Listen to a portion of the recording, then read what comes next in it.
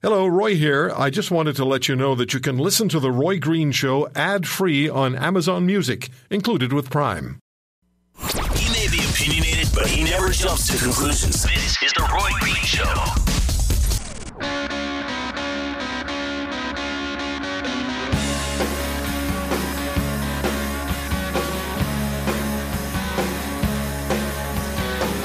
I'm on Twitter at The Roy Green Show, at The Roy Green Show. Remember, you can listen back to or download anything that we air in the podcasts at roygreenshow.com, roygreenshow.com, and you can add your thoughts to mine on my posts at roygreenshow.com. And what I posted today was kind of like, it's not necessarily fun to be a conservative in Ontario right now, but I'm amending that because of what Alex Pearson told me just over an hour ago, and that is that at a hall where they're going to be holding the results, or will be announcing the results of who the new leader of the Conservative Party, Progressive Conservative Party of Ontario, is. They have to have that emptied out by 5 p.m. because of Chinese weddings that are scheduled to be in there. That is one of the funniest things I've ever heard that has to do with politics. I'm still laughing. Yeah. Well, the good news is we'll be well fed if this thing goes late, and I'm told that there's an extra room set up, so... but I can tell you since last we talked, things have gotten a lot more anxious in here, and there's a lot of pacing. And so we're at the point now where we understand they've taken the four leadership hopefuls now behind closed doors, and they're telling them the results of the first round. And I'm hearing from a couple of well-placed sources that it's actually very, very close. So I think for a long time everyone's kind of been edging Christine Elliott into the front, but as I understand, it is said to be very close. And I've been watching the faces of those who are leading the team, and you can tell that they've got a heavy load on their shoulders right now. How much do they know? Well, the leadership hopefuls right now are in a room behind security, so they're being told, I think, the first results. And so what will happen now, we're expecting it literally any minute, that they will come out and announce the top picks. And then from there, we go into the second round. So if I'm going to guess, I think we'll see Tanya Granick-Allen probably fall off the first round. And then who knows where it goes, but I'm told it's close. Yeah. We will check back with you in a little bit, Alex, but I know what I'm having for dinner. I can't stop thinking about it now. There you go. You're having some egg drop soup. Alex Pearson, On Point is her program on the Ontario Chorus Radio Network. If you don't live in Ontario, you can listen online. And it's a great show. It's an absolutely terrific show, On Point, with Alex Pearson on the Ontario Chorus Radio Network. You'll hear it on AM 640 in Toronto, 900 CHML in Hamilton, and AM 980 in London, Ontario. Vivian Krause is back with us on the Roy Green Show, and we're back to the issue of... What's that? Never mind. Hi, Roy. Hi, Vivian. I don't know, several people were talking to me at the same time. Vivian Krause back with us to talk about the pipeline issue as things in this country are heating up. And Alberta Premier Notley is warned of cutting back on oil to British Columbia from Alberta if BC moves independently to interfere with pipeline extensions. And this is not all Canadian. The Americans have a lot of influence here.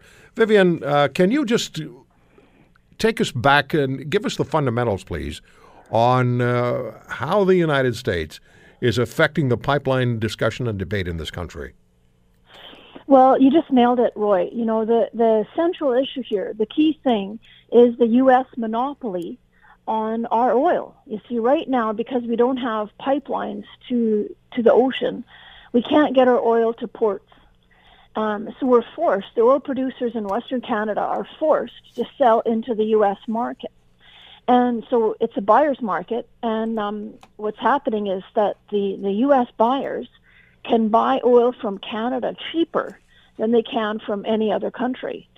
Scotiabank just came out with a report a couple of weeks ago. They estimated that Canada has lost out on $117 billion because we aren't getting international prices for our oil. And the reason for that is because we can't get it to overseas markets because we don't have the pipelines. That's the whole reason that industry and government wanted to build these pipelines in the first place, was so that we could get better prices and also so we could increase the volume of oil that we sell.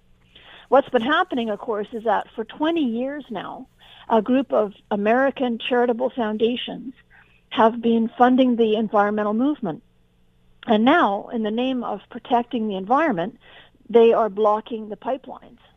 So whether that was their explicit intention from the get-go or not, the reality is that by blocking these pipelines, they are continuing the U.S. monopoly on our oil and keeping Canada over a barrel. Now, is our federal government asleep or tacitly approving of what's going on? Well, that's a question for the Prime Minister. But, one thing I remember hearing from him a few years ago is that apparently his father, at one point, of course, former Prime Minister of Canada, Pierre Elliott Trudeau, apparently his father gave him a piece of advice and said, look, 3 things you got to get right. It's the relationship with the provinces, the relationship with First Nations, and the relationship with the United States. And, of course, for any Prime Minister, no matter what party you are, if you're in office, you've got a very difficult choice. You can either serve Canadian interests and get the best prices possible for Canadian exports. That requires breaking the U.S. monopoly on oil from Western Canada. As Prime Minister, you can do that, and you can serve Canadian interests, or you can serve the American interests and allow them to continue to keep Canada over a barrel. That choice is that simple and that difficult. No matter who's in the Prime Minister's office, that's one of the most difficult decisions that the Prime Minister of Canada is ever going to have to make. We're billions of dollars in debt. Our annual deficit is in the multiples of billions of dollars. The province of Ontario alone, which is now and has been for some time, a receiving province as far as transfer payments are concerned, the province of Ontario just announced it's going to be $8 billion in debt this year.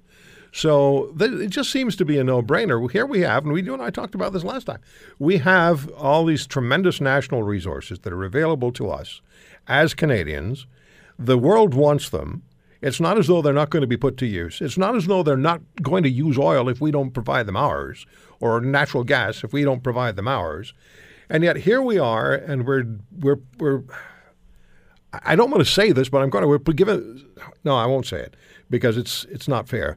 We're not taking advantage of what's available to us to improve our standard of living, to improve funding our social programs, our health care.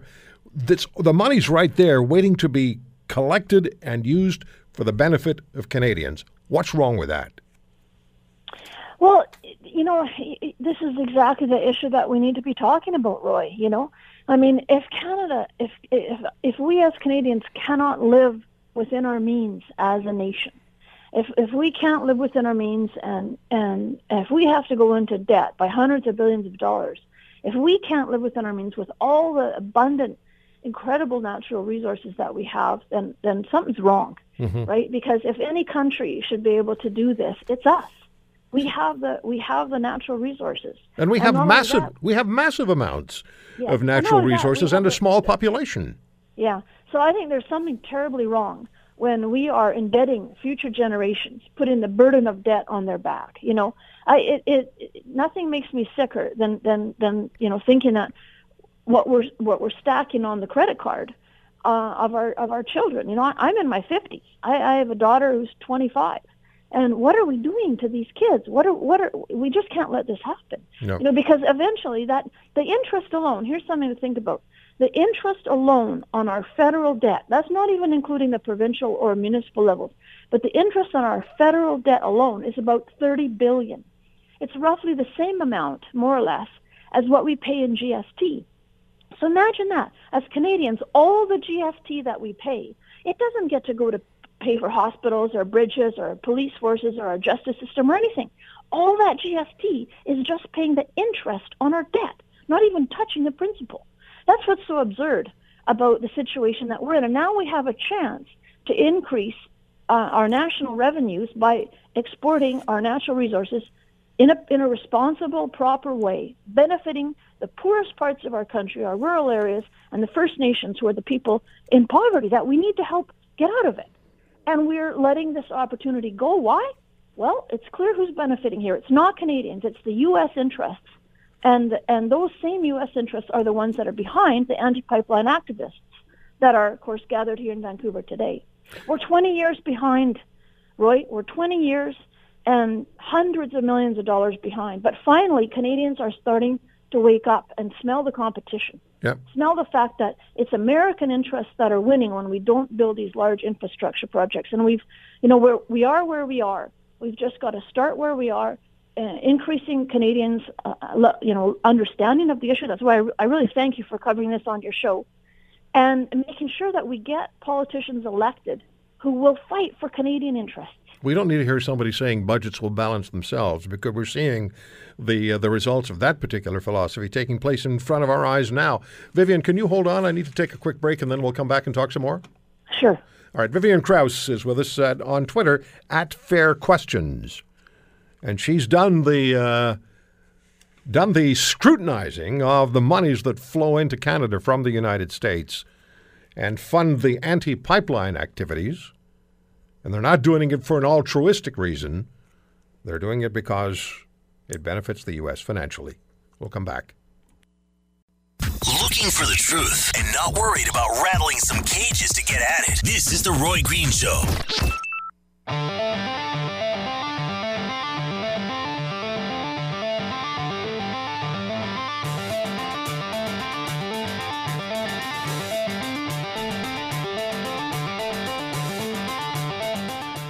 So we talked a bit last hour about the Conference Board of Canada saying that if NAFTA disappears, that in the first year, 85,000 jobs will be lost in Canada, and by the second year, 91,000 jobs will be gone in this country.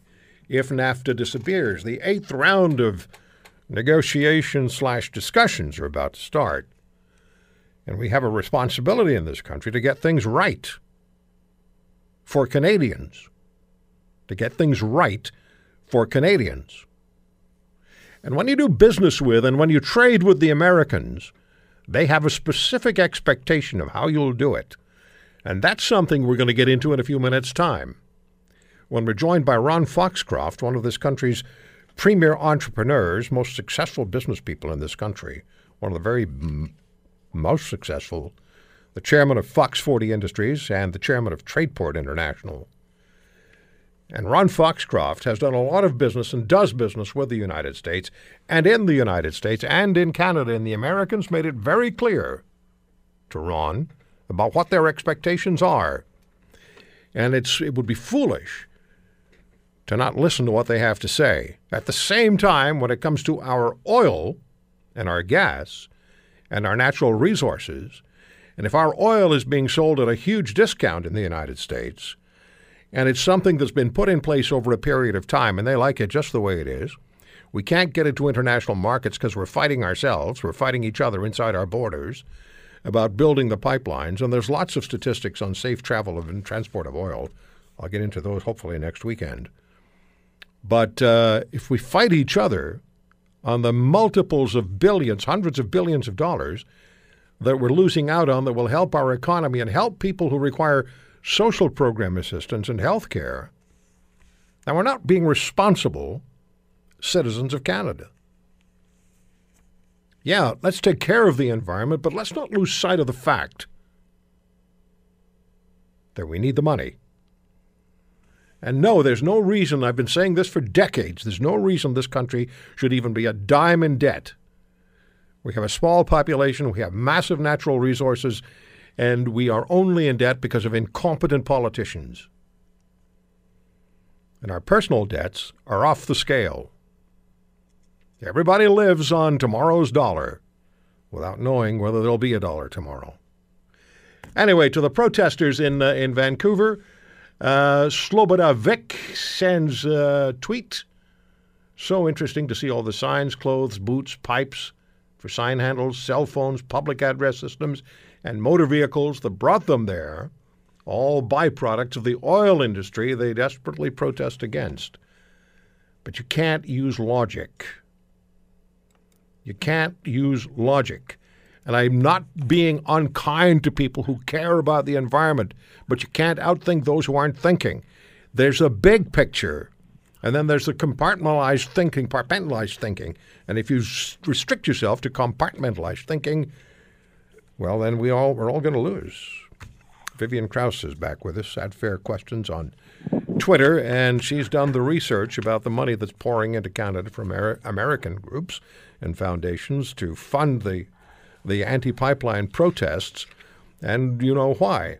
So, Vivian, I'm sure that you're accused of all sorts of things, like being in the hip pocket of the oil industry and feathering your nest at the expense of the environment, because personal attack is usually where things go. Can you give us an idea about, how fairly are you being treated? Oh, I don't even ask that question. Ron, when I get frustrated sometimes, I think of what my grandparents went through when they came to this country. They were immigrants and they were fleeing persecution in Eastern Europe, and they my grandfather was a teacher. He came here. He worked as a gardener, as a janitor, as a carpenter. Plowed the land and worked as a farmer, and it was tough. In the 20s and 30s, it wasn't easy for people. Today, what are we dealing with? It's Facebook and Twitter. Seriously, we're better than this. We can work hard as Canadians, and we can make sure that everybody understands the main political and economic issues that our country is facing. And once I think people have a good understanding of it, I think we'll make good decisions. The problem we have right now is that for so many years we trusted these activists. We're very trusting as Canadians, and nobody bothered to look into where the money was coming from. And frankly, I wouldn't have done it either. But I stumbled across this by accident, and that's how I got into it. If I hadn't stumbled across it by accident, I'd be just like everybody else, right? But we are where we are, and now we know. When I started this research, 8 years ago, I didn't have the answers. I had questions. I didn't have the answers. In fact, I started a blog. I called it Fair Questions because that's all I had. But now we have the answers. In the words of the guy who has been directing this anti-pipeline activism for 10 years, okay? His foundation is his organization is Corporate Ethics. His name is Michael Marks. And he said very clearly now, from the very beginning, the campaign strategy was to landlock the crude. He calls it the tar sands crude, but landlock crude from Western Canada, keeping it out of international markets where it could fetch a high price per barrel. So, there you go. You have it from the individual who's been in charge of all this anti-pipeline activism for a decade. Now, the purpose of it is to keep our most important national export out of overseas markets, okay? So now we know. And I'll tell you, today there's going to be thousands of people. Apparently there's 2,000 people in Burnaby, roughly, or something like that, who are against the Kinder Morgan pipeline. And they're no less Canadian than I am. We're all Canadian here, right? But what's happened is that to get them organized, there have been employees at organizations. Take the top 5 organizations. They have more than 500 employees. Tides Canada alone has 225 employees. Now, of course, they are not all working on anti-pipeline activism. But if they want to, leverage the team, they've got an awfully big staff to draw on, right? So those of us at the pro-pipeline rally, there's going to be hopefully a couple hundred of us. We're 20 years behind, tens of millions of dollars behind. But we are where we are, and all we can do is, onwards. Onwards, get smart about it. Let's make sure that Canadians understand what's actually going on. This is about the U.S. monopoly on our oil. It's not about protecting the environment. In fact, stopping these pipelines actually makes things worse because we don't use any less oil. We just use it from countries that produce it by even lower standards. That's all that happens, I'm all for using less oil. We use 1,000 barrels of oil every second as a planet. That's an enormous amount of oil. I'm sure we could use it better, more efficiently with, higher fuel efficiency standards for our vehicles, etc. So I'm all for using our oil better. But if we're going to use oil, let's make sure it's from our country first. Yep. And what we've managed to do is pit Canadians against Canadians. We now have British Columbia and Alberta swinging at each other. Maybe the swinging is going to become more intense, particularly if oil resources are reduced or cut off by Alberta because of their interpretation of what British Columbia may have undertaken. It has the potential to really spin out of control. This this little spat between BC and Alberta, this is really silly, you know. An eye for an eye and we'll all be blind, you know. Two wrongs don't make a right. We need to work together as Canadians, not fight each other. The Americans are laughing all the way to the bank on this one, right? What we need to do, here's what we need to do. We need to reestablish what the truth is here. We need to set the record straight on the true GHG emissions of Canadian oil. Because the trouble is, right, that for years the industry and the Alberta government let the activists say things that weren't true. And they've established this idea that Alberta oil is terribly much dirtier than conventional crude from any other country. Well, it's true that the GHG emissions from the oil sands, from some of them, not all, but from some of them, it is a bit higher. But it's nowhere near as high as the activists have been saying. They've been saying that it's 3 or 4 times higher. It's not. That would be 300 or 400% higher. It's like 10 to 20%. So the activists have been grossly exaggerating the true environmental impacts, and now we know why. It's because if they would tell the whole truth about Alberta oil, they would not have a sound case for their campaign to landlock our crude and keep Canada over a barrel. There's much no more. wonder they have to say things that aren't true. If they would tell the whole truth, they wouldn't have a case for their campaign. There is so much more to be said and so much more to be understood and so much more dialogue that needs to take place in this country. And keep in mind, keep the understanding in place, as Vivian has told us, the Americans are funding the anti-pipeline activists and protests, and they're not doing it because they care about the planet. They're doing it because it's financially advantageous. Vivian, Yeah. Vivian, And I got to get to the C-bus here, Roy, so I can get to that rally. So I got to let you go. all right. Thanks so much for your, Thanks so much for your spending the time time. with us. All the best. Okay, bye for Bye-bye. now. Vivian Krause, at Fair Questions on Twitter. And thanks to Kyle Benning from CKNW for providing the scene setter for us. When we come back, what exactly do Americans expect from Canadians who are doing business with them? We're not going to have the steel and aluminum tariffs, at least not right away. Have to do a lot to do with what happens with NAFTA. Ron Foxcroft is one of this country's most successful entrepreneurs. He does business with the United States and in the United States and business in Canada. What did the Americans say to him about what their expectations were and are of him? Stay with us.